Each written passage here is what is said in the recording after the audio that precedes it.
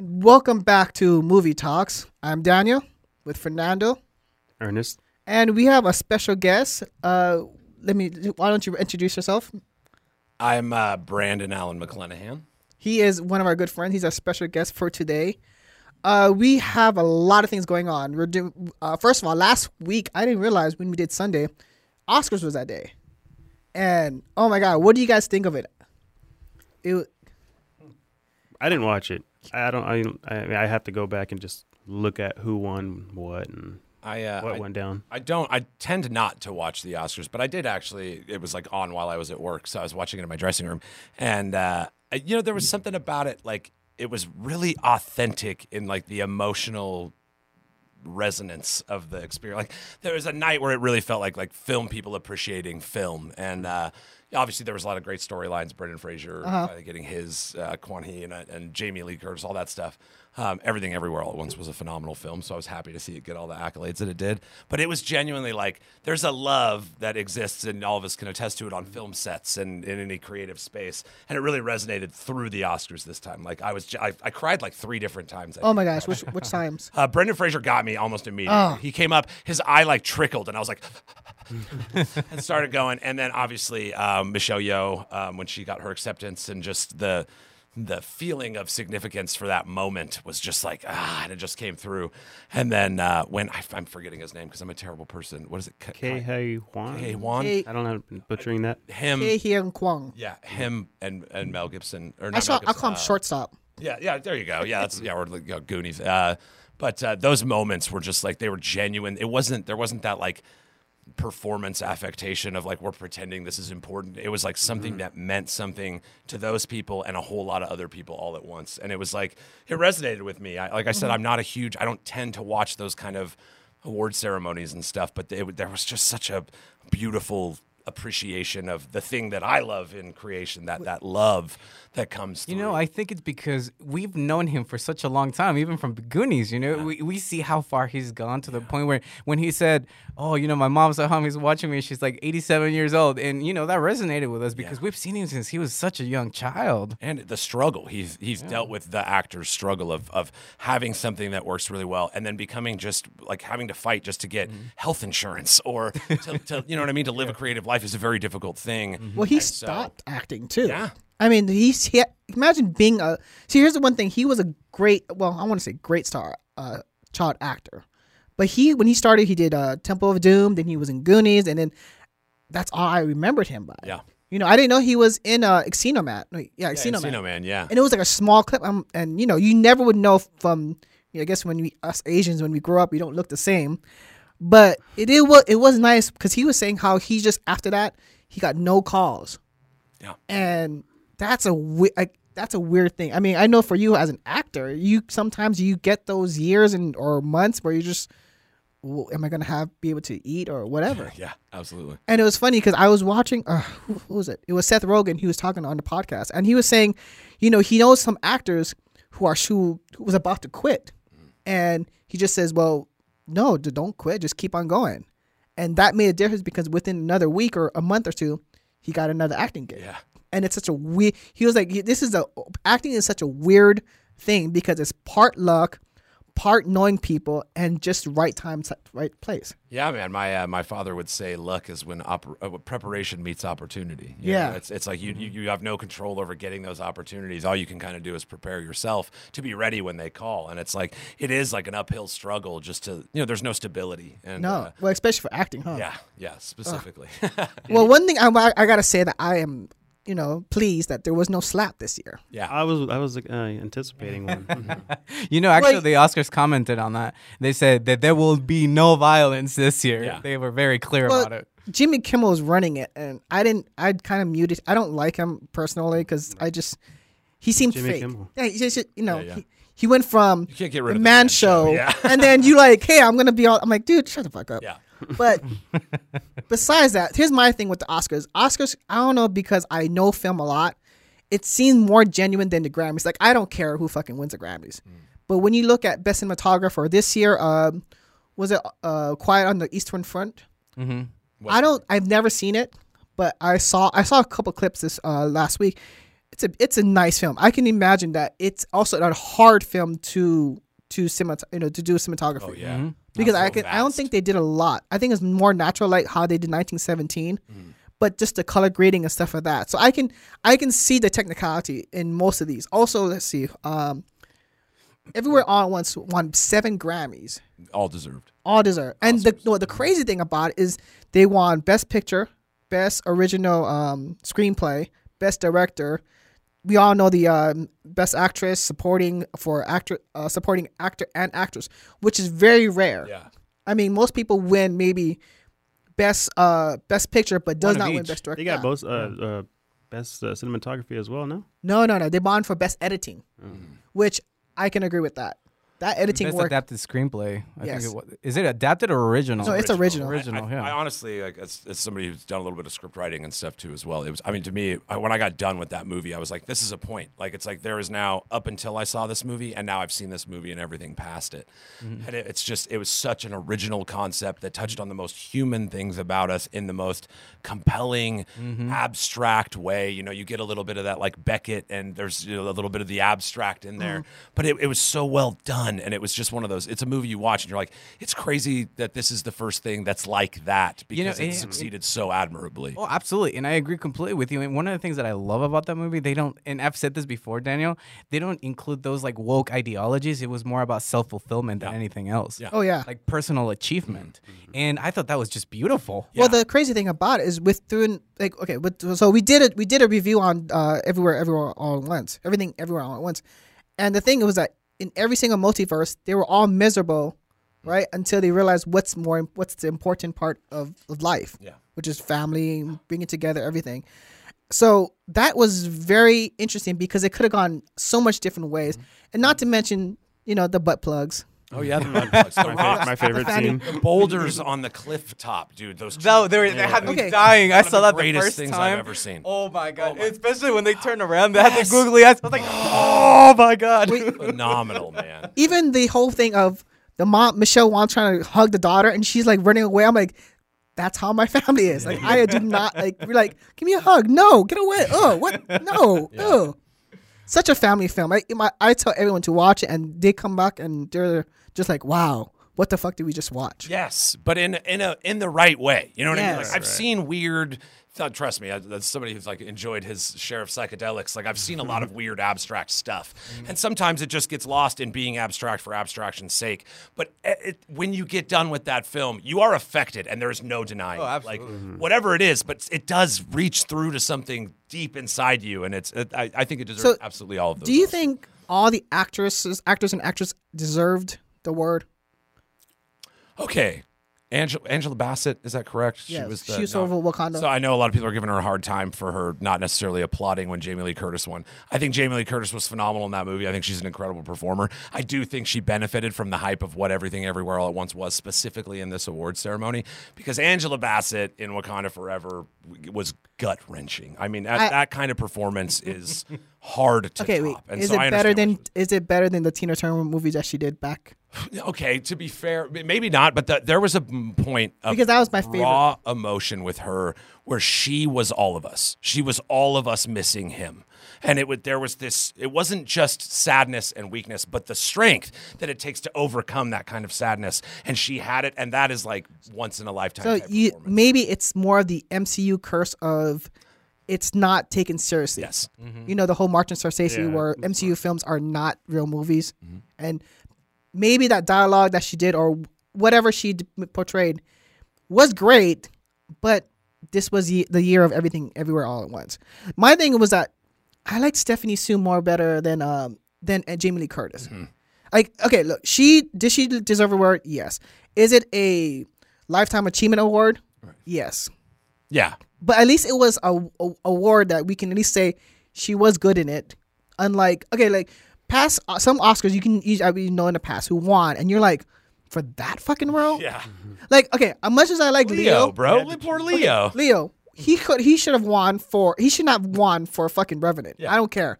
Yes, he went through all that stuff, but that's not acting. No, but there was being in a freezing river is not acting. You're in a freezing river.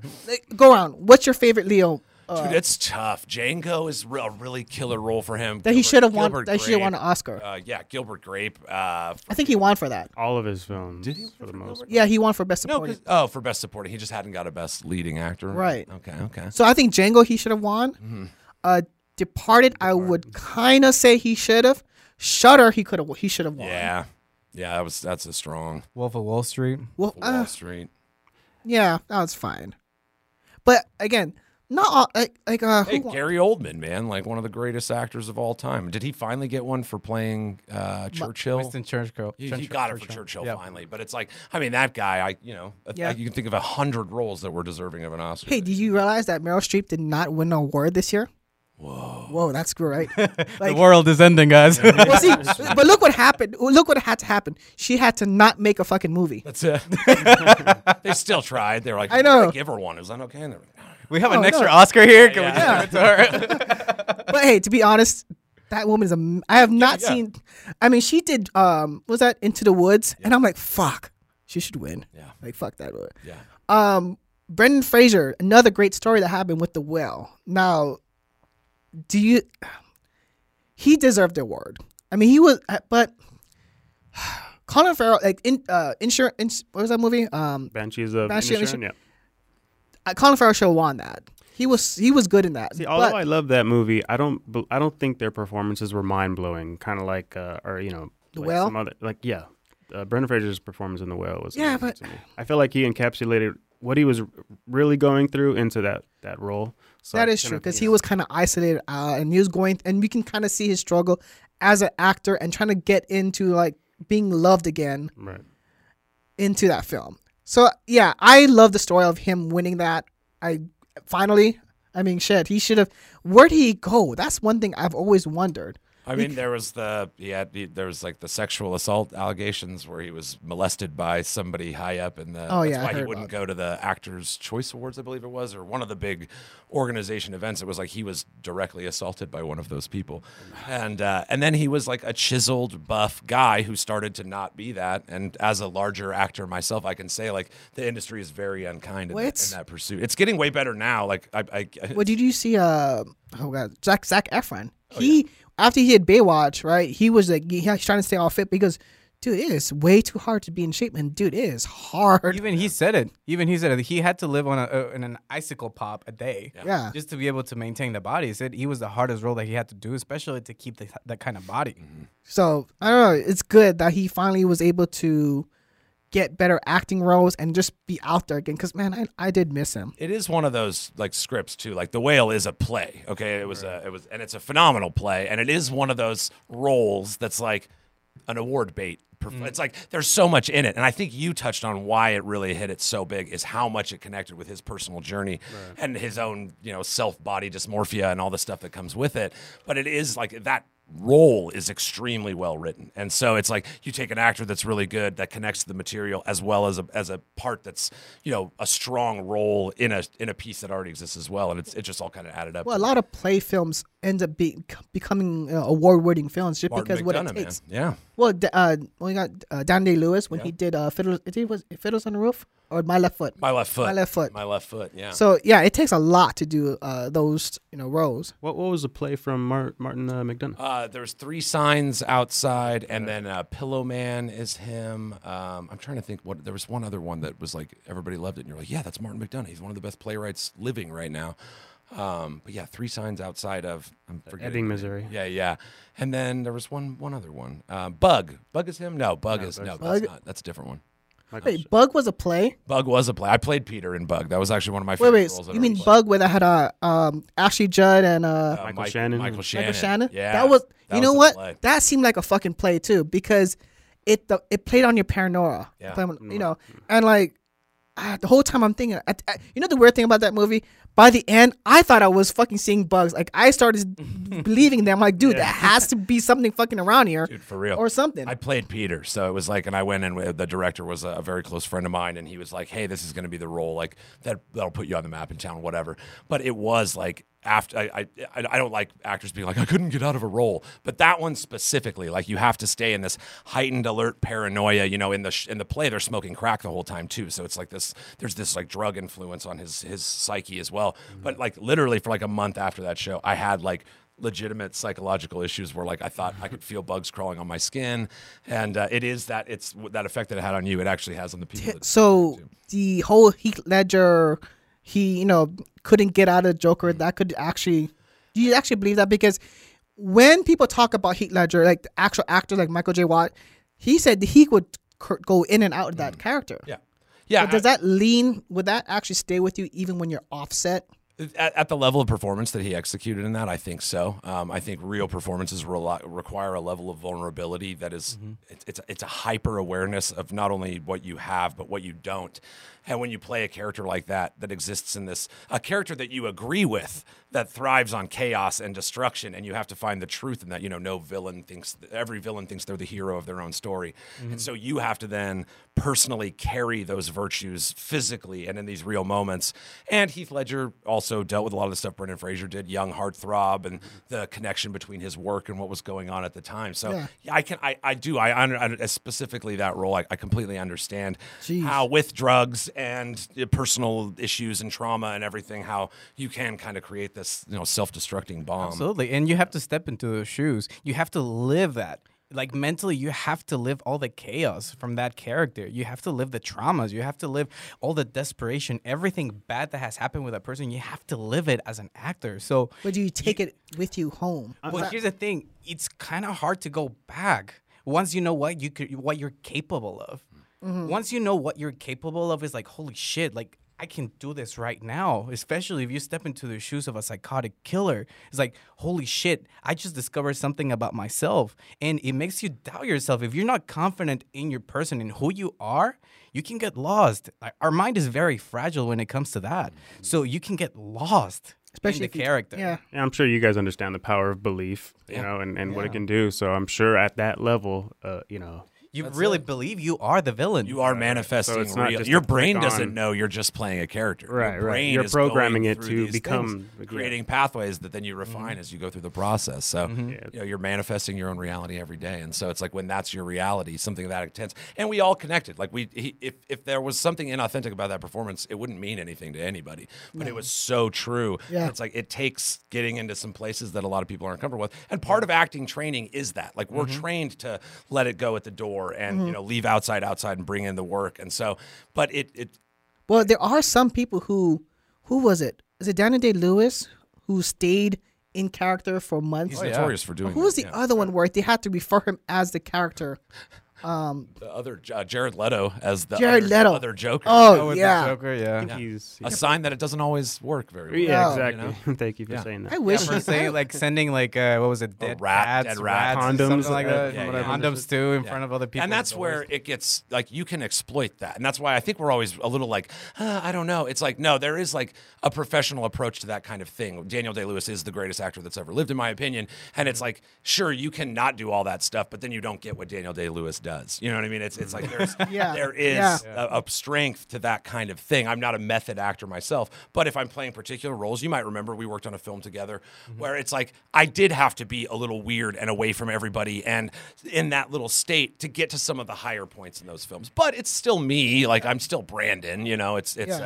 But yeah, I do think as soon as we yell cut, it's like, oh, so guys, how you doing? I remember the thing that I remember the most about the movie that we shot together is like I was right under you with the camera and you were like slicing with a knife and I was like, ooh, yeah, man. I hope he doesn't go a little bit further in because I'm gonna get sliced. Yeah. It's just method acting, bro. Yeah, and then after cut, it's like, oh man, I'm so sorry. With like, give you a hug. I hope you're doing good. It's like, man. I'm sorry you got scared. It's like, totally cool, man. But it is, it's you can get lost in the weeds a little bit on some of this because there is like obscure actor theory and the mythos of what performance is. But in this specific case, especially with like Heath Ledger, it's like that was the reason that role was so good was because it took every single thing that he had, and when he got done and didn't have that to stand up with anymore, I think he looked around at the world and saw a completely different place. Oh yeah, he saw it from the eyes of a villain at that point. That's why he was in antidepressants. Yeah.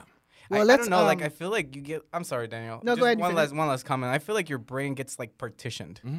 You know, like you create like a separate person from who you are, and you know that you can tap into that person like right away. You know, like you create like this little world in your own mind. Absolutely. Where you can just be like, wow, I can do what the Joker did this time, or I can do what this killer did this time. He had a chaotic mind, so you would never, you would never know what he does. Shit. Yeah. I mean, even if you think like, what was that one scene where you thought he was going to kill somebody and then he just walked away, he was fine. Yeah. And what was the name of the actor? Was it Michael Shannon? No. In the Joker, man, in the movie with the Joker with Heath Ledger, the one played Gordon. What's his name? That's Gary That's Oldman. Gary Oldman, yeah. No. Just That's bleed. Gary Oldman. No. From The Dark Knight. From series? Dark Knight, yeah. Dark Knight's Gary Gary Oldman Oldman. is Commissioner Gordon. Ooh, do we know No, all the... not Commissioner Gordon, the butler. I'm sorry. Oh, Michael Caine. Michael Caine. Michael Caine. So there was an interview where Michael Caine had some lines when the Joker comes in, you know, the building when they're doing the what's it called? The heist when he was in the skyscraper, trying to like, he's going to like, basically, like, there was a Bruce Wayne fundraising for... the fundraiser. There we go. Yeah. So he comes in. Michael Caine. Yeah. He was supposed to have a couple lines, but as soon as the Joker, Heath Ledger, comes into the room, he said that he was speechless. He was genuinely scared for his life when he came in because he saw the Joker and he was like.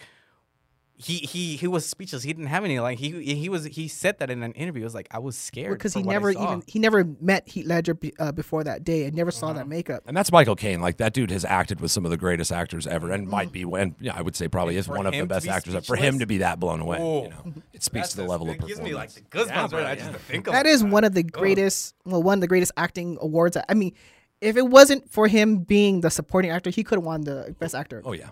Well, let's close up with the Oscars. Pinocchio won for best animated, well deserved. It was a bad year for animation. There was nothing really. There's no Toy Story or nothing.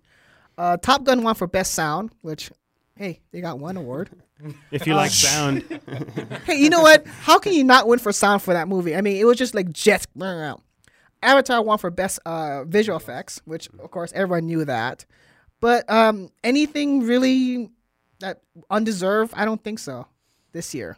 Personally, I do think that the cinematography, and I think we started talking about this earlier. All Quiet on the Western Front, yeah, it was good, but in the Association of American Cinematographers, that movie was not even mentioned. Oh, really? Mm-mm. The movie that won at the Association of Cinematographers was Elvis. Oh. You know, that was another. Elvis didn't win a single award. Yeah, tough year. And- Tough year for that. Yeah. Yeah. And even Babylon. And it's funny because, you know, at the ASC Awards, it's just cinematographers. And they chose Elvis, a movie that the Oscars didn't even mention. Yeah. Like, they hardly even touched on it. Yeah. And I thought that was kind of weird because, you know, a movie chosen by cinematographers did not win at the Oscars. Yeah. Which is like, you know, it's kind of like, why? Yeah. Money. Money. No, I don't know. Well, All Quiet. What I saw half of it. It's I mean, I don't get it. It is a German war on World War I, and it's fine. If anything, it was good networking. They bribed the right people. Yeah, Oscar campaigns are a real thing, man. There's a lot of They them. are. You give a Well, lot of people lots of free shit. How about this? Let's ask a final question before. Would you rather be awarded by your peers than the Academy if you wasn't, if you was in there? Because I always think that, okay, well, the Academy always has controversy on who they pick, who wins, and who cares? Because who the fuck is the Academy? But when you get the Guild Awards, I think those actually would mean more to me as a person in the in the industry, because you get judged by your peers more than some person that you don't care about. yeah, these people know how to do what you've done far better than the Academy ever could. So Right. I would say, yeah, peers would be good. Yeah, there's like an understanding of what it takes to do the thing you're doing by people that are also doing the thing in your field. Like with cinematographers, it makes sense to me why cinematographers would be like, "This is the best movie," and Oscars are like, "I don't know," because it's like they don't understand a whole section of a lot of that stuff. But they don't even watch it. Yeah, So that's the part. They might if they watch anything, it's like, oh, someone told them to watch it. So Yeah, that's why I say like a lot of professionals say that the Oscars don't really have that much credibility anymore because it really just about the bribes. So if anything, you would just listen to your peers. You know, for example, the Association of Cinematographers.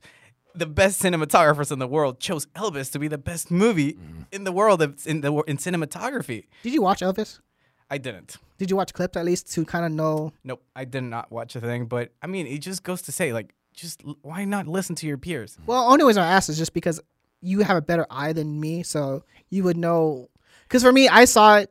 I can kind of see why the cinematography because of this how they staged the concerts for Elvis and just how they changed the ages and throughout because he went from like I think teenage and then till when he's back in Las Vegas.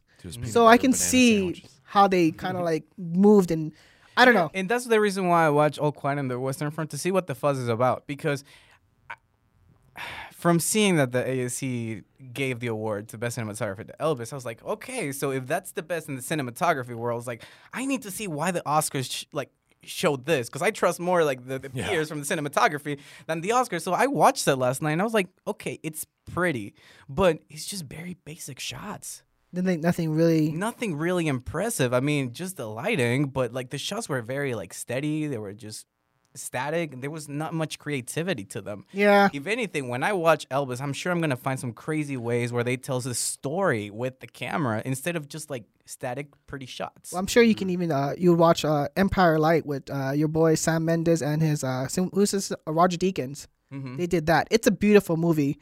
Nothing really great. I mean, if you're gonna watch it, it's just great lighting. No, I mean, really. I mean, how they shot the scenes at night and stuff like that. The fireworks scene, great, beautiful film. I'm surprised that didn't win. Oh, dude, I'm surprised too because Roger Deakins is the master of cinematography. He's like the big daddy of the cinematography, man. Did you like the cinematography from Banshees of Inisherin? I didn't watch that one actually. Oh, wow. They got some nice. No, but I mean, compare All Quiet on the Western Front with Blade Runner 2049. Yeah, you can't. No, I mean, Roger Deakins did Blade Runner, and if you look at that movie, like the lighting and the cameras and the storytelling is fucking flawless, man. Even 1917. Even Sicario. If you watch Sicario #1, holy shit, man! Like the shots were beautiful. Yeah.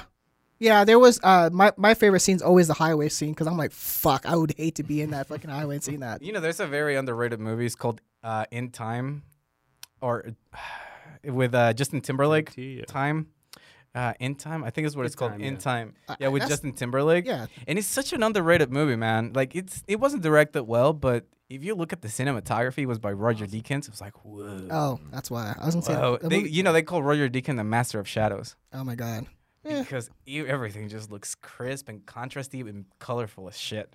Oh yeah, and see that's the thing where it's like that's peer. You know what I mean? Like you have an appreciation of the aspects of that thing, and so that's like you were saying, like peer reviewed response would mean more to you in that sense. Because if you think about it, having friends, as professionals, you would hope they would tell you exactly what it is for you to improve. Yeah. But if you listen to like someone who you don't even know, it's just gonna be like a bad Rotten Tomato review. Oh God. Think about it. No, yeah. Because you don't know them, they're just gonna like, oh well, I've seen better, just for the fuck of it. Yeah. But if you listen to your peers, they're actually gonna give you constructive work. Where you can say, it's like, man, I really appreciate it, but I think you can work on this. It's like, and you start to think about it. It's like, thanks for the input. I'll start looking into it. Especially how technical cinematography is. Oh yeah. Oh yeah. Okay, well, that'll be closing up on Oscars. So, Brandon, since you're here, let's see what have you been up to? Shoot, man, I got a lot of stuff, a lot of irons in the fire right now. Well, recently I seen that you've you've done a play, like you've done a couple plays. I did, yeah. I'm working with the Nevada Shakespeare Festival. We've done Romeo and Juliet. We're going to be doing The Tempest later this year. And we also have a show called Shotspire, which is like a drinking game Shakespeare performance. Where is that going to be at? We do it all over the country. We just did one up in Rochester, New York. We have some set for St. Louis. I'm about to build a cast out here locally. Nice. So that we can do, because a couple of theaters here in town got liquor licenses and stuff. It's a pretty incredible experience the way it always works. Like it tends to be the most fun that anybody's had at a show. And we all get a little liquored up and have a good time. But I do that. I have my own production company, Art Hard Studios. I have a little production space of my own on the northwest side of town here. Our flagship is Weed D&D. It's a cannabis-positive tabletop role-playing experience. That's legit. I'm a D&D player. Yeah, and when I saw your stuff, I was like, oh, man, that should be fun. Yeah. I don't know if I could do it high. That's only one way to find out. Man. I think Daniel would be crippled there for a second. Okay, just to get a little nerdy for a sec, because my characters normally have like depth into their stuff. You know, they're like, he was in his childhood, he was kidnapped and yada yada yada, and I'm having a whole point.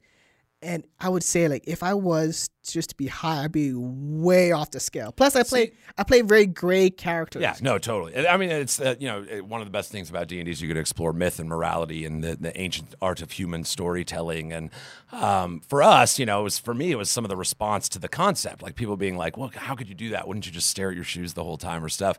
And it's like, I'm sorry, I'm like a successful, motivated person who also uses cannabis. I don't prescribe to a lot of the old stereotypes about like the mindlessness of someone. And for us, it's used as a sense of immersion.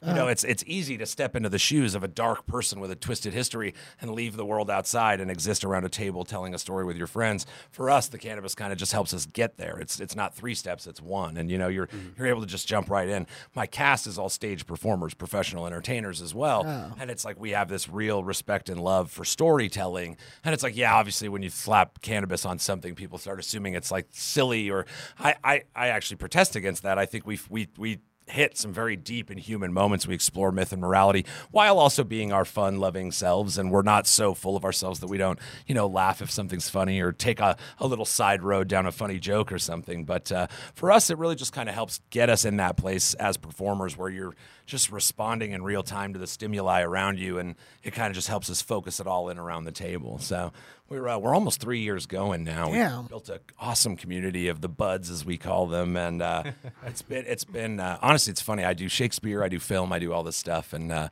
it has pushed me in ways artistically that no challenge ever had before. And so as a DM. As a DM, a player, show conceiver, the amount of work, the art, we have thousands, or at this point, hundreds of images generated by artists that have created based around this fake world that I built, Ganjaria, where magic comes from ganja. And it's like this stupid, dumb idea. It's like you hear that, it's funny, but it's like what has then come from that is this just boon of creation, a bunch of people. We actively push for people to get out and make things, create something, enjoy yourself, have fun, play. Yeah. These are like some of the best things we do as people. And it's like the more the pressures of world start laboring down on you, the more you forget that. And so it's just really quickly, I just remember when we first met, and we've known each other for maybe 10 years now, a little bit more. Yeah. So it's like I look back to when we first met. It's like none of us had like really much going on. Yeah. And now I look at you, man. Like the way you talk about film, your work, and everything you do. It's like I'm really proud of you, man. Dude, thanks, man. I'm really proud. It makes me really happy to see how far you've come. From when we were like 10 years ago. Yeah, just and I can't wait to see where we're gonna be like in 20 years. Yeah, for sure. Well, I can tell you that when I met you in Bickle, and we'll talk about that a little. Your acting I was always shocked by how good your acting was. And I was a little guy on the fucking just hooking up wires and stuff and carrying the flag. I just this is my 2 memories I remember is when you did the looking out I think you was looking out the window, and you just had that look, and I'm like, God damn, like what the fuck is he thinking, right? And there was another scene where you had to get ready. I think you were gonna kill the main Victoria, and you have to get you're like, okay, give me a second, and then you just turn. And I'm like, holy shit, okay. Yeah, he turned that switch like instantly. Dude, I every single time I'm like, oh my God. But of course, I was always afraid to talk. I'm like, man, just let the actor have his space, because because we've dealt with other actors, and some of them are very sensitive on like being within their area, and some are just like, I think you were the most open actor that I've known on set. I think it's important also, like as an actor, it's really easy to insulate yourself and get away from the process. But for me, and I've found it's like because I come from theater, it's like in theater, everybody is doing something to make this thing work. Even, it's like there's not this idea of levels of importance or value to the process. And so I find it's funny, being a theater actor, when I go on film sets, I tend to spend a lot of the time with the crew. Like I think the work, like the physical work that is being done is just as valuable as any of the creative process. And so I do find when I work on films, I tend to just like hang out with the crew and shoot the shit and kind of make, they're doing the hard lifting, the things that suck to do. I'm getting to to like go play make believe and like work out some of my inner issues on a camera or whatever. Yeah. And so there is something about like the people like doing the thing that makes it all work and existing in that space and kind of making it easy. You know, it's like Fernando, we were able to get in where you had a camera right by my balls. And we, you know, it's like you get into these really intimate scenarios. I think it's important to be like, look, I'm a human. I'm with you on this. Yeah. And so, yeah, it was a treat. But yeah, then there is that moment where you go, hey, I just need a second to just get, like we talked about with Heath, not to compare me to him in any way, but there is a point where you go, I need to make my body know I'm in this circumstance right now, and then it will help me tell the story without me telling it what to do. And so there are, you know, especially in that movie particularly, we were dealing with, you know, these really heavy psychotic breaks built around love and self-hate and, you know, things that I can certainly relate to in many capacities.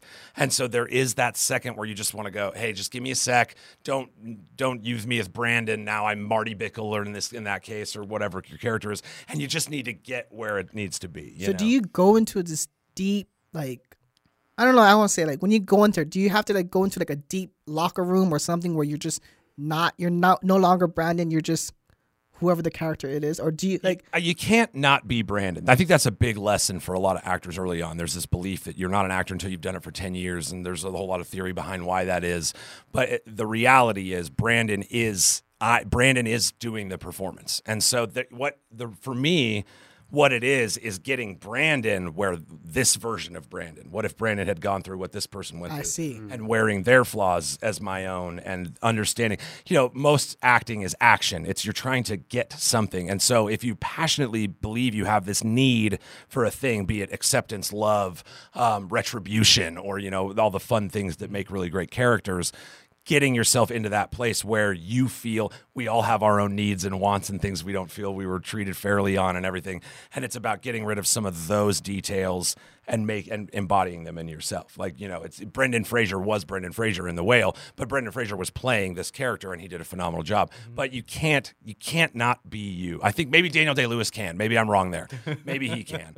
Honestly, I think even into that degree, I mean, that's the purest form of mastery of that style of acting. But it's like, that's the thing, is you need to tell your brain, like you said, with manifestation and belief and how strong that is into like your existence in the physical space, you need to trick your brain into thinking you're in those circumstances. And so that's why you hear about people having like panic attacks in a scene or losing the thing is you have to tell your brain, hey, these are the conditions you're working in right now. It's fucking life or death. It's fight or flight. It's everything or nothing. And so, you know, there is a point where you need to just stop being treated as the you that you are, just to kind of like get yourself in that space. But really that psych up, I know the moment you're talking about, it's like that point, you're physically tired. So if I'm not a little physically tired, it's not going to read right. You know, it's like I need it to be where I'm a little slouchy and I've worn all my blood and you know, it's like I've got a million ideas running through my head. And so to get in that space, you know, take a second and kind of go there. But Brandon comes along for that ride. That was, I kind of pontificated a bit, but that's the point. It's you have to find yourself in that process, and in my opinion, all the greatest actors kind of do that. Well, I think what Daniel Day-Lewis is, unlike most of the actors that I've seen, he's never had one specific genre or acting, or, you know, like if you used to see a Vin Diesel film, you see Vin Diesel. If you see a Rock, he's always plays a right thing. Even in Bruce Willis, when he did all his films, he's always like the same type of character. Daniel Day-Lewis, Al Pacino, after a certain point, even one of the greatest. You know, Al Pacino's a phenomenal actor. Oh, yeah. There was a point where it's like now he's doing Pacino and everything. You know? He's just always the Italian guy. Yeah. But Daniel Day-Lewis, he went from Last of the Mohicans, My Left Foot, and then it was just like another, and then what was it? He did Gangs of New York. Lincoln. And Amazing movie. Lincoln. Yeah. There Will Be Blood. He's That is never my stuck favorite in film one of all fucking time. type of person. Even when he did There Will Be Blood, which Daniel Plainview.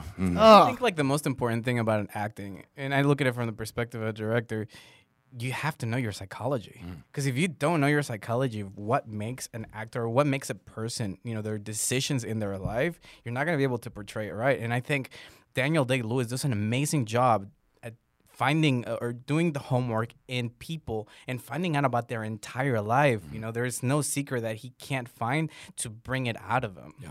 well, what I was trying to get at is that he's never stuck in a role. Like even how we were talking about like child actors.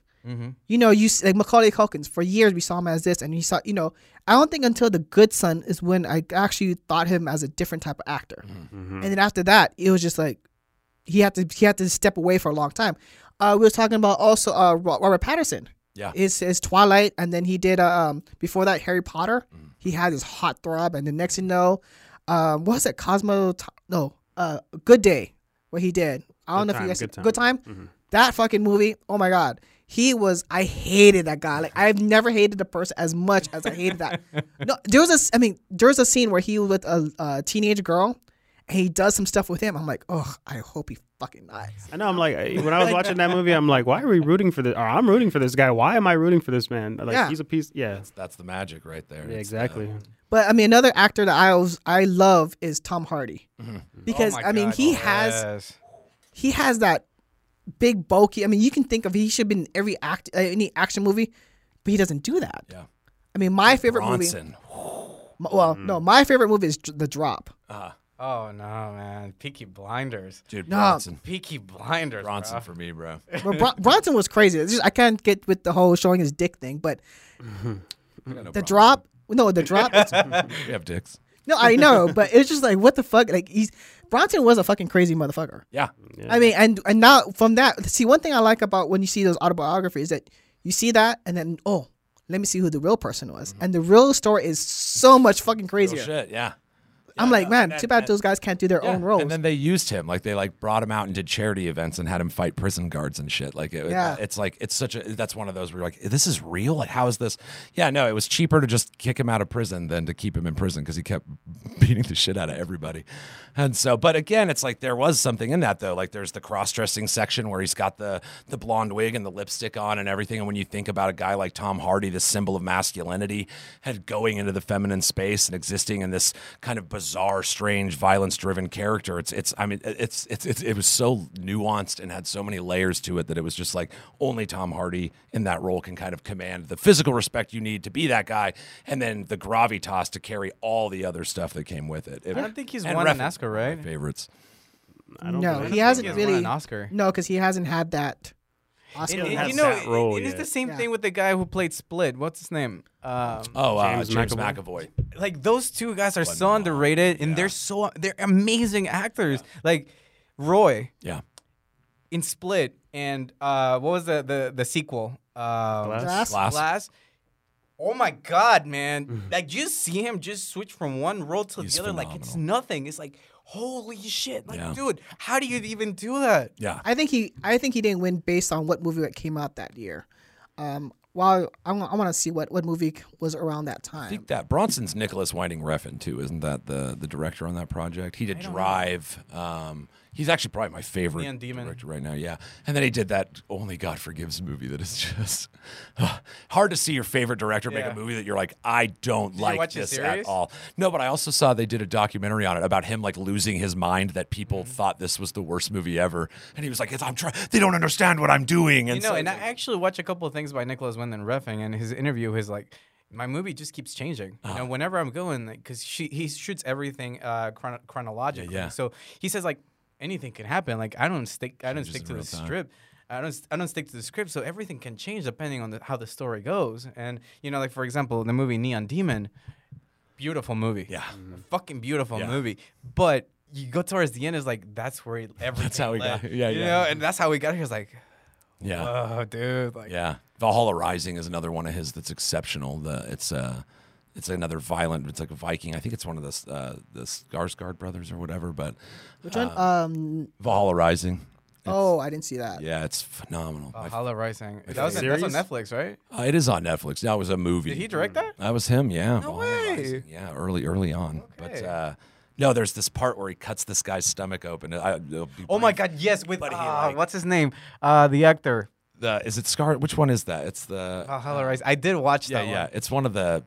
I think his brother. The guy who played Hannibal. Yes. Yes. What's his name? Mikkelsen?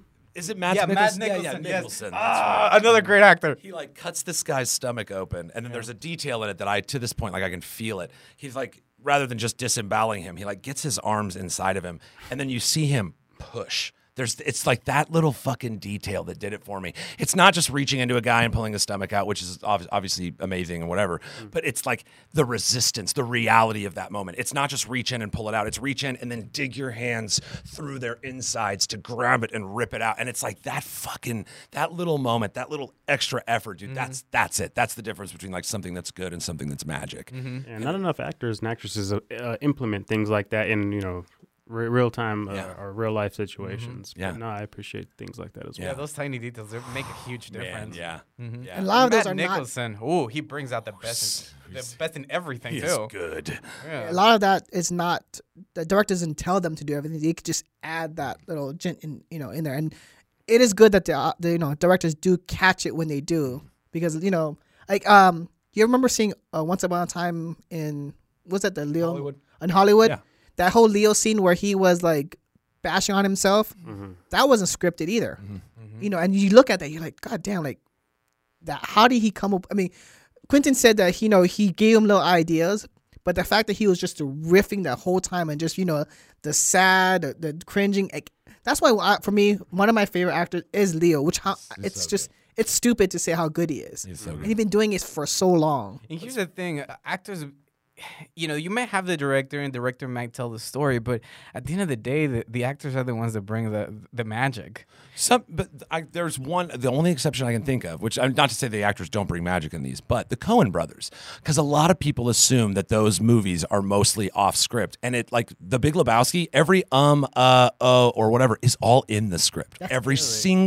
Every sound and word that everybody said in that movie. Granted, you've got some of the greatest actors of all time in there doing it, but it is funny when I think about that, because obviously as an actor, you try to find your place in the process, and it's funny that you can achieve excellence through a couple different ways. That it's like, the Coens, they write a script that allows an actor to get into that place, but their words are their words, and they want exactly those words. And it's funny because I was watching an interview by Johnny Depp, and he said, whenever a director hands me a script, I just scrap everything. Yeah. All Really? the commas, all the periods, everything, I scratch it off because it's what the character would do, not what you're told to do.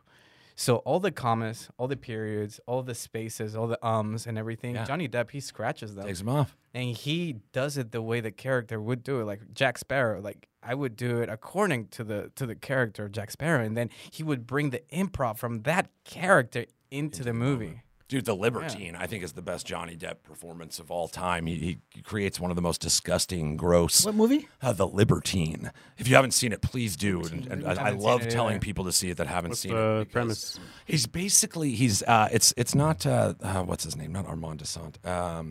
He's basically just this vile, his body is rotting off, and he's this sexual deviant, and he's this old, gross, disgusting man who you fucking love. And he's got that, fucking that Artaud vibe, that fucking, like, where there's the stink of shit, there's the smell of being, like, there's this fucking... Oh, yeah, he was a total dick in that movie. He's a horrible person, but again, you're like riding this wave, you're like, fuck, I'm on this guy's side a little bit. Like, I know it's a bad side to be on, but fuck, this character is just so rich, and it's vile and gross. But we all enjoy a little chaos. Yeah, and it's deep down, such a pretty man doing it. They probably, and just be honest, no director's going to tell Johnny Depp what to do. Yeah. I mean, even when he did Jack Sparrow, what directors he's like, who are you to tell me I can't do it the way I can do it? They hated him. The Coen brothers would though. They get away with it. They're the ones. Like they tell. We're talking John Goodman. Like we're freaking. I'm forgetting the lead's name. Oh, that's terrible. But the dude. Yeah, the dude. Freaking Jeff Bridges. Jeff Bridges. Thank you. Incredible in the BBC films as well. But it's like that's the thing. It's like that's why I think that's why I love them so much. It's like they exist as this like, yeah, all that's true, but you know what I mean? Like it's like the Coen brothers would be like, Johnny, you don't get to do this movie then. Like legitimately. Yeah. And would lose Johnny Depp because he would want to do that. But we've seen it succeed so massively in other productions. And that's where that's why I think people get around and talk about this stuff is it's like there's so much nuance to the execution and there's no real right way to do it. Mm-hmm. And there's, industry standards and then there's the exception that proves the rule, and so it's like there are some actors. I come from Shakespeare, and it's like, what am I going to go change the words in Shakespeare? Am I going to claim that I know better than this 500-year-old play? No, a lot of people do, but no, not me personally. And so there is like, and as an actor, that is a process you're always kind of going through. Like, what is your relationship to the script? And it is almost project dependent so much. But again, it's like the strength comes from what gets captured. You know what I mean? Like all this stuff, all this theory, all this supposition, it's all what ends up on tape. And so some directors, I think, let their actors get where it needs to go. Some directors tell their actors how to get where they want to go. And it's like, it's hard for me to say which one's right because there's so many examples of. There's so many good improvs. Yeah. So many. And those like little tiny improvs is what makes the movie. For example, Mission Impossible with Henry Cavill. Even Tom Cruise said it. It's like when there's this scene in the bathroom when he just like starts like pumping up and like starts like swinging, and he's like, even Tom Cruise was like, "Oh my god, like where did that do come it from? again?" Like that fucking guy, like it wasn't on the script, it wasn't anything, but Henry Cavill just brought it into the film, and he was like, and then he just started pumping himself up on screen, and even Tom Cruise was impressed, like this fucking guy. Oh, man. Where did that come when he cocked his arms, he's like, even the director was like. Because I think they repeated the scene again. He's like, "Nah, man, like do that again. Do that. Do that. That we need that." Yeah. Well, one of the famous movies that didn't even have a script was Iron Man, and I thought that was amazing because every day I think Robert Downey said like we did not know what the fuck we're gonna do. We had a kind of idea of what we want to do, but of course you had Robert Downey, who I mean, God, Robert Downey. yeah. And Favre. I know Favreau. So I mean, those guys alone, they figured it out, and God, like, you would not think that film would have been just so great and lead on to the MCU films. Yeah. So I don't know how actors do it really, but they can do the Clint Eastwood where they just get really good actors and let them do their own directing. But there are some, like I said, there's some people who like The Rock, who. As great as he is, man. Is he great? He should. I love him. I think he's the most charismatic he's man that's entertaining, ever lived. but he would not be. He can't get out of the role. I mean, he tried to. I don't know that we're asking him to either. You know what I mean? Like, no, I I'm asking. It's like I feel like a lot of like they're like, we want you to be The Rock. Like, don't even try the other stuff. Like, I feel like if he showed up and tried to give like a dramatic reading, they would be like, oh, that was good. Go do The Rock now. Go be The Rock. Yeah. You know, it's like. I think the only different one that I've seen from The Rock is really just being Black Adam. Yeah. I think that's the only movie I've seen where he actually had to be in character for something. Some depth and gravitas for sure. Because otherwise it's just fun and games for him. Yeah. You know, it's like, oh yeah. Dude, love that, man. Looks count though for me because when I see him bald and bulky, I like. Can you throw some hair on Dwayne or something? Yeah. You know, maybe put some glasses on the guy. For me, please. Yeah. Something. Well, even back when let's say Stallone, you know. His role is always kind of the same too. I mean, what's the difference between Rocky and Rambo? Right. One has a gun. Yeah. Yeah. He talks guns. But again, except Rambo kicks ass all the time. But I didn't realize how much of a good writer he was. Yeah. I mean, Rambo actually, it's like it became an action genre film, but Rambo, the first one, is one of the greatest treatises on explorations of war and savagery and what it does to humanity. Like you forget because like we come back and Rambo becomes like blows up in big explosions, but Rambo 1 is like a cutting tale of a masterpiece of like the horrors of war and PTSD. It's funny even how that movie almost did not exist because of all the production stuff, and they just couldn't get funding, and then there was a war between Stallone. He wanted to make changes, so he started rewriting and it was a mess. Yeah. But I mean, magic always seems to happen in such weird ways, you know? Man. I don't understand. I think there's something that gets lost in a lot of film discussion, and it's just like even the worst movie you've ever seen was 100 to 200 people working their ass off to try to create something really special. And it's easy to get into the minutia of successes and failures and critique of execution. But like for me, I try to approach almost all work that way first. Like this was the heartfelt effort of a ton of people. Really bad movies were made by people passionately trying their hardest to do something right. You know, and so it's like there is like that can get lost in the discussion a lot of the time. And it's like, that's, I think what you're talking about. It's like sometimes those things overwhelm, the negatives and the issues and you have big personalities butting heads. But eventually it's like, what is the secret formula that leads to like you overcoming or not overcoming those challenges and pulling something, refining something of worth out of, the efforts of a ton of people. The passion, man. The That's passion, it. because there's people who work for free, man. Hundreds of people who work for free in movies because of the passion and their love for it. Yeah. And, you see him getting exploited too at the same time, and which makes you question, is like, why would I do something I love if I'm just gonna get exploited? But at the same time, it's like, God, I really love doing this. I really love being on screen.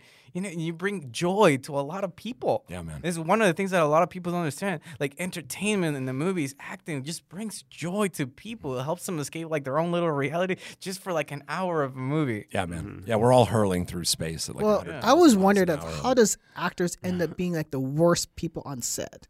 You Yeah. know how you heard about the Kathleen Higos, Bruce Willis, how he doesn't Christian even want Bale. to be. That Christian does drive me. Have you heard that rant? Okay, here's Oh, the yeah. thing. Okay, wait. On that one rant though, I was like, "Yo, bro, get out the shot." It's like I agree. Like he went too far, but that in that case, especially with Bale and knowing like his work ethic and everything, that was one where you're like, "Yeah, you shouldn't have done that," but like, also, bro, don't be in the shot. Like, get out of the way. Even the Tom Cruise rant. Yeah.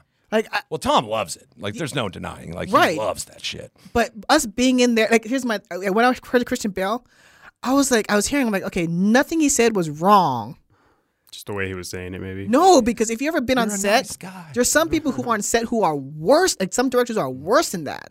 Like Michael Bay, he would have fucking fired the person on the spot because we're working on time, money. Like what's the whole thing with Apocalypse Now? They had one napalm shot. Oh, yeah. And if they fucked that up, you know how much they were already behind schedule and money. So Yeah, and their lead actor showed up 100 pounds heavier than the last time they saw him and said he wouldn't work in light, that he was only going to be in darkness. He wouldn't work with the other, what's his name? The druggie from the Michael Douglas? from... Not Michael Douglas. Martin Sheen. Shoot, I'm forgetting his name now. Anyway, he's like the photographer in Apocalypse Now. Oh, okay. But they had to shoot those scenes separately because he wouldn't be in the same room as him. Like it's, you know what I mean? Like it's again one He of the didn't even greatest want to be films fucking ever. read the script. All those, yeah, exactly. All these like insane things that could have stopped it from happening, and then it did end up. But see, that's one thing I will say. Like Marlon Brando, such a great actor, and at some point, just like how Bruce Willis is, he just he didn't love it no more, didn't care.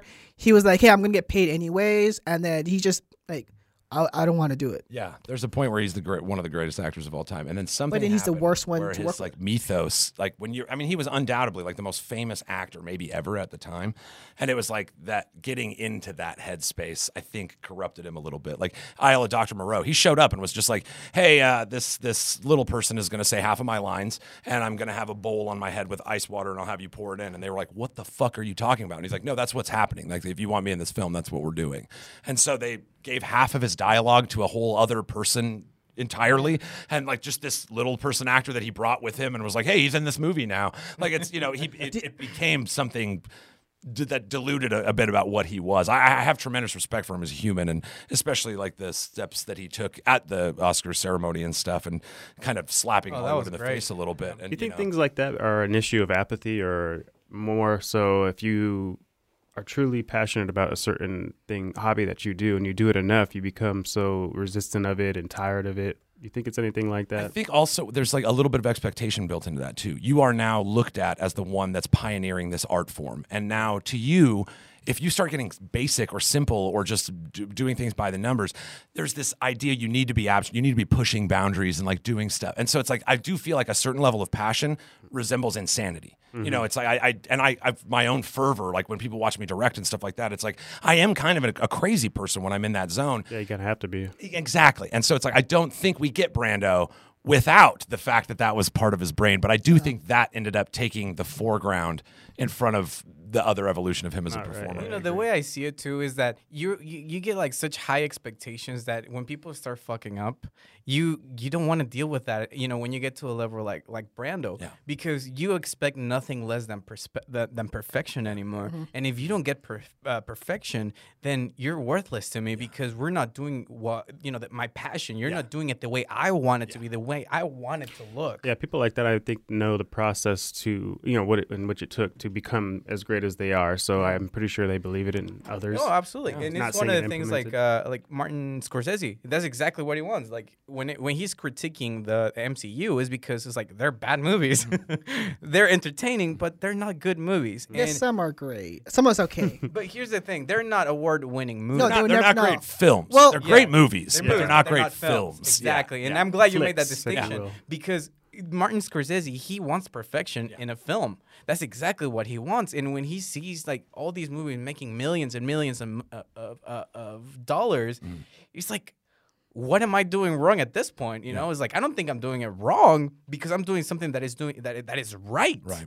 Doing Well, it and almost to then- perfection. Yeah. Well, That's it. we're gonna Yeah, have to that's- we're gonna have to end this because we have a game we're gonna do. We're doing the 2004 movie draft. So the Year rules I of the game. graduated, by the way. Yes. So the movie the whole, what we're doing is we're gonna do a snake draft, which we're gonna pick out. We're gonna choose the numbers, and we're taking movies from 2004, and we're gonna see who has the best list of movies. Now the categories that we picked is best comedy, best blockbuster, which means anything that's like really like fancy, whatever, horror movie, sci-fi. Animation, and then we do have a wild card. Now, wild card, you can put whatever movie you want, genres, or just something that's just silly that came out that year. Okay, so as Brandon, since you are our guest, let's see who's gonna go first. Now, the number on it is where we are sitting. So we have, We have a one, little two. numbers right Here we here. go. We got a little number. I'm not a professional unwrapper, unfortunately, so I apologize. Looks like I'm number one, baby. No, so I'm number number- one. So who's number one? So we're gonna go from Ernest. Oh, I see. From our table position. Oh, no, is that 2 or 1? I'm sorry. One. Oh, that's That is one. Yeah, that'd be So we're gonna do clockwise this way, and when it gets to me, we're gonna go back down here. So, perfect. all right. So fuck, I got the I've had last. many fantasy football I got the teams. I know how this last. works. So what? I'm pitching here. So out of your whatever list you did, you can pick any genre. Now be aware, if you pick a movie that you really want on your list, just know that you have to come around 4 people before it comes back to you. So kind of realize that you gotta pick. You can pick the one you really love more. Yeah, I'm not prepared to adjust the list. So if mine get picked, I'm naming off. Anything, any movie. So you pick off whatever category you want. All right. Well, for starters, I'll start with The Passion of the Christ from under a drama genre. Oh wait, no, drama under blockbuster, Blockbuster. So like or you can action, put crazy. it under wild card if you want. You said horror, right? That's a horror. It's not a horror, but it does have Scared some. the hell out of me. It's horrific to definitely- me. All right, all right. We're has doing some okay. horror Okay, thematics. we'll do. I Passion was of the- scared. Yeah, especially the little demon scenes, little kid and that. I'm Okay. 14 when I watched that, so. Oh my god. Okay, Fernando, you are next. What am I doing? The horror movie? Oh, you can pick any genre. Oh, comedy. Okay, what's your comedy? Dirty Dancing 2, baby. What? Oh yeah. Oh yeah. Oh my god. Oh I yeah. don't know how you. Okay, that's okay. I don't know. Why that? I mean, that's the Havana one. Havana Nights, baby. Oh god. Mm. That is okay. And it's actually a movie that I told my girlfriend that we have to watch because she hasn't seen it. Oh my We're gonna god. have to make it happen for sure. That is a comedy because Hard to I don't know how continue that without happened. Swayze. All right, Brandon, you are next. Yo, I'm going comedy out the gate as well. I'm going with Team America. Oh my god. I had. I was gonna pick that as my animation. I almost did as well. I cheated a couple times on my list, but I did have the privilege of working with Scott Land, who did all of the puppetry. You know, the design. funny thing about that movie is hilarious. I hated it when it first came out, but like South Park, the movie, it just grew on me, and I'm like, oh my, this fucking movie. I've this never is been able amazing. to watch it. Oh man, it is. Okay, it kills me. I will go with comedy as well, and I will pick Shaun of the Dead. Okay. That was my horror pick. 'Cause I fucking hate horror movies, so I was like, yeah, there's a scary scene in that. I'll horror fucking to use it, that. yeah.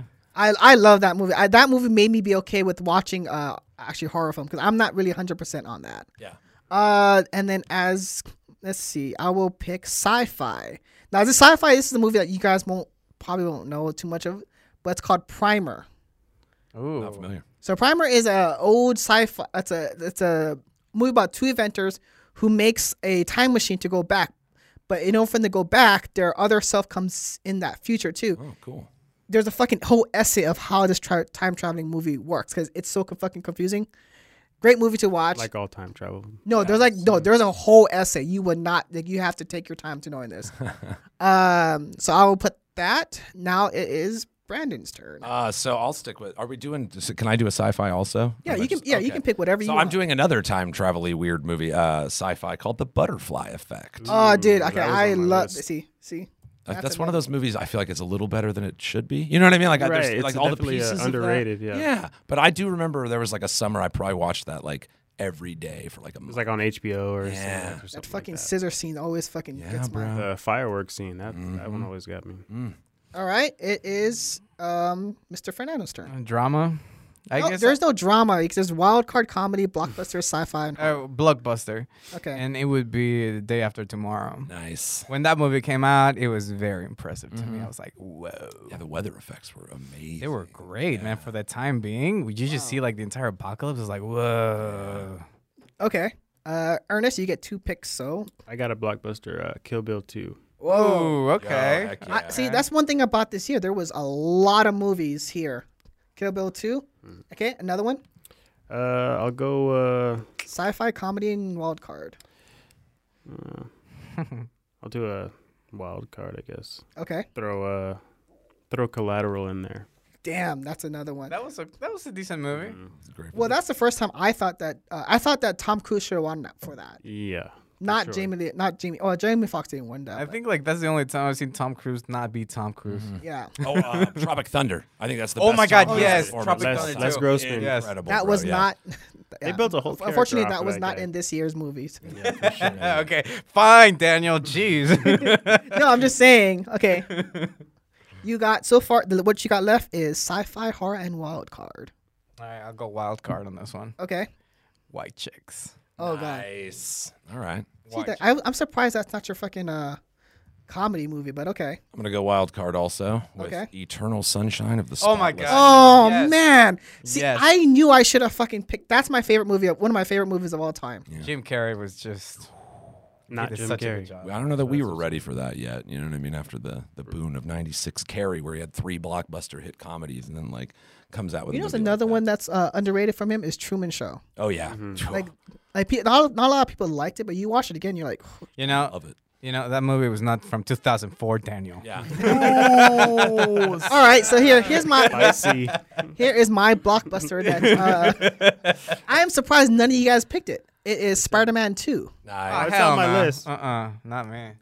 I mean, that movie defined what Spider-Man movie was. That's I mean, you thought the first one was good. I'm like, and I was unaware that actually came out this year. I thought it was earlier in my years. What other genres do we have left? For you got horror and this is the last round. Oh yeah, we're coming up, right? I think Yep. I've got animation and So for my animation, 3, I think still. oh yeah, you have animation. I'm sorry, I didn't write that down yet. You know what? For animation, I will pick that because I do not want you guys to have that. It's Shrek 2. Nice. That was a good one. Nice. That was a good one that year. Is this back my way? Yep, it is now your turn. Howl's Moving Castle for animation. Okay. Miyazaki, my I friend. saw that and I was surprised that came out. I thought that came out It earlier. did feel like at a different time period. For Yeah, sure, maybe that was the U.S. That's not a Studio Ghibli film. I don't think It is. It is? Yeah, Yeah. I know it's Miyazaki, but I wasn't sure if it was Ghibli produced. But yeah, no, yeah, absolutely. What do I have left? You got animation and horror. No, I'm sorry, sci-fi too. Sci-fi shit, man. Yeah, there's not a big selection on there. All right, so sci-fi. Let's go with Soul Plane.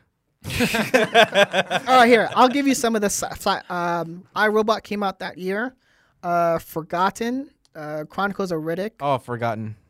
Okay, Yeah. I'll give. I love what's her face? Juliet. Julianne Moore. Julianne Moore. I think she's amazing. When she, I like a low key crush on her. you seen Still Alice? That No. fucking movie crushed me. Because that's a movie. Basically, she was this brain science, and sooner later on, she started getting dementia, started losing who she was. Fucking Yeah. sad movie. Forgotten. All right, is your turn, Mister. What do I have left? Which You have sci-fi, animation, comedy. All right, so for do the animation, do The Incredibles. Incredibles, nice. Oh my god, I didn't see that one. Oh Yes. man, you're missing out. No. I mean, I didn't see it on the list. On the Oh, list. I see. And you get one more. Sci-fi or Well, I don't have anything for the sci-fi genre. You said horror. I have horror. I can give you the sci-fi movies, and then you can pick from there. iRobot, Chronicles of Riddick, and Stepford Wives. Yeah, those aren't great selections for me. Pass. Well, that's Yeah, pass. Pass. Okay, phone a friend. What else did I have? you have comedy. Comedy. Man, see, I stayed away from this. Yeah, These are all the 2004. If that's did I see Napoleon Dynamite in there? Yeah, Mhm. it's Yeah. in there. Napoleon Dynamite Yeah. in there. Okay, I'm like one of the few of my friends. I thought that was hilarious. that's another movie I fucking hated. What? Dude, It's when just I subtle no, comedy. it's when I first watched it, I hated it, and then I just grew to love it. It was such a change. Like I feel like in today's standards, it would hold up a little stronger. Oh, like, for people sure. are prepared for that kind of movie now, Right, whereas right. at the time we weren't exactly. That like- type of humor is lost on. yeah. Yeah, you're next. What do I have missing? Horror and sci-fi. Horror. Damn it. Club Dread. What? Club Dread. Oh, for what, horror? Yeah. Okay, My horror is Shaun of the Dead. I picked that.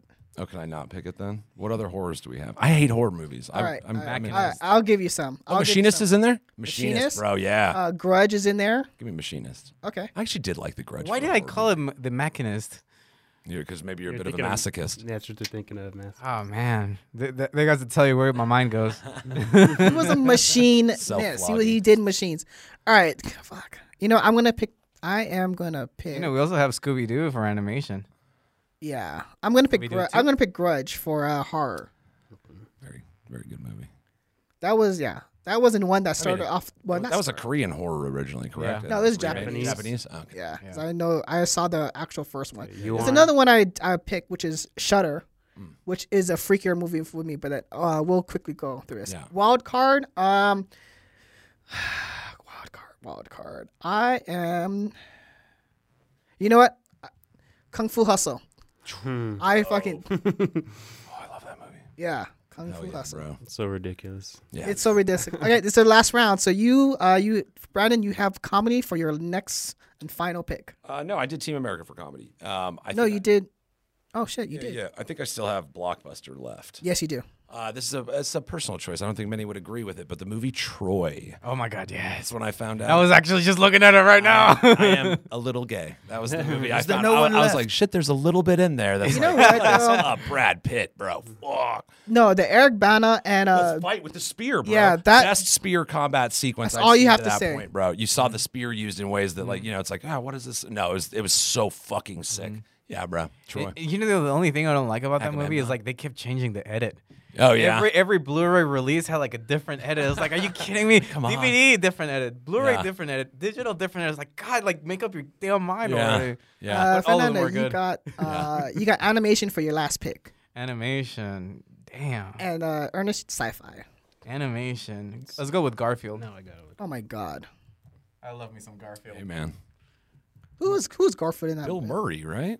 Yeah, that was it. Bill Murray. I love me some Garfield. Yeah. All right, so I'm gonna I'll give you some of those stuff. I thought I had seen some War of the Worlds in here. Am I No, that mistaken? wasn't no, released, that was yeah. day after tomorrow. Sci-fi. Chronicles of Riddick. You can let's pick, just throw that there's in also there. Aliens I used to call it Chronicles There's of also Ridiculous. Aliens versus Predator. Same. Oh my God, Alien versus Predator too. I haven't actually seen that. Yo, actually, I dug that movie. Alien I vs. really Predator. I liked was like, it. I'm down with this. This is like Yeah. a take on the genre. It's like at that point, I was kind of over a lot of those films, and Mm-hmm. like Alien vs. Predator just kind of touched. It was like just right. Yeah. It just had and you know what? It was a good blend, except for what's that? The main character, the girl. I'm like, why are you here? You yeah, don't wanna that's. see I you. was like, I didn't need any humans in that fucking Yeah. movie. I needed 3 predators versus a pack of fucking aliens, and I'm thrilled. Like, I didn't need a human in there at all. Well, Oh, hey, Requiem. Oh, that one was a good movie. there was a lot of also good movies. I would tell you. Before we go, Mindhunter, which is one of the movies I love about. That's a horror thriller. Village came out that year too. Layer Cake is another underrated movie that a lot of people know. Yeah. Born Supremacy, Hidalgo, Harry Potter, the Prisoner of Azkaban, Azkaban. probably the best Harry Potter, right? Really? Nah, No. man, I don't think. Nah. Wait, isn't that the one? Is that the one where Black dies. Sirius. That's with Gary Oldman, right? That's the one that has Sirius Black in it. Yeah, that's Right, Sirius That's Black. my favorite one. That's when he started. Series of Unfortunate Events and National Treasure. Like there was a lot. I was Secret Window. Secret Windows. Secret Window. Yeah, That was another one. I'm like, oh my god, like there was a a lot. Stephen King novel. You know, for I don't think animation too, so. SpongeBob was in there too, which is an underrated movie. Because I'm just thinking like this is so stupid, and I watch. I'm like, fuck. Okay, You know, comedy for Mean Girls. Yeah, bro. Oh yeah, I almost grabbed Mean Girl. I almost was- picked that too, just because. But I found the play other is one. touring here. The Broadway show Mean Girls is. You know, I didn't even know that right was now. a play. It wasn't. It is now. She Oh. made it after the movie. Liz Lemon. I'm forgetting her real name. Tina Fey. Tina Fey. Okay. Made a Broadway musical, and it's now playing at the Smith Center. Well, I know my girlfriend's gonna want Is to go it see fetch? It's so fun. Well, let's Can't wrap. sit with us. Well, before we go, Brandon, why don't you tell the audience where to find you?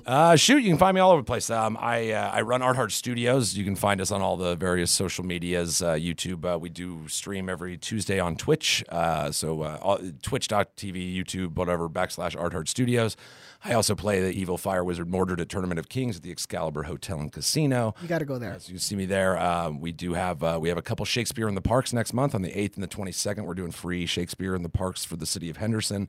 We'll be doing Romeo and Juliet. I'll be playing the nurse, so I'll be in a dress. Nice. And then we're doing the Tempest shortly after that. So The Tempest? yeah, the Oh my Tempest. god, Yes. I got to go to one of your. You have plays. to upload a list of the things or the places you're gonna be, so we can check it out. Absolutely, man. No, this has been. 'Cause I'd So, love to check it out. Yeah, we will put all your all your things on our website where we can find us on My Spotcast on YouTube, also Movie Talks on Instagram.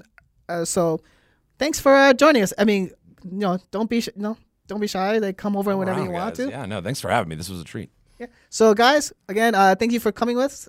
Comment, like, subscribe, and we'll see you next time on Movie Talks. Thanks. Thank you guys, everyone. Peace out. Have a good one. Thank you.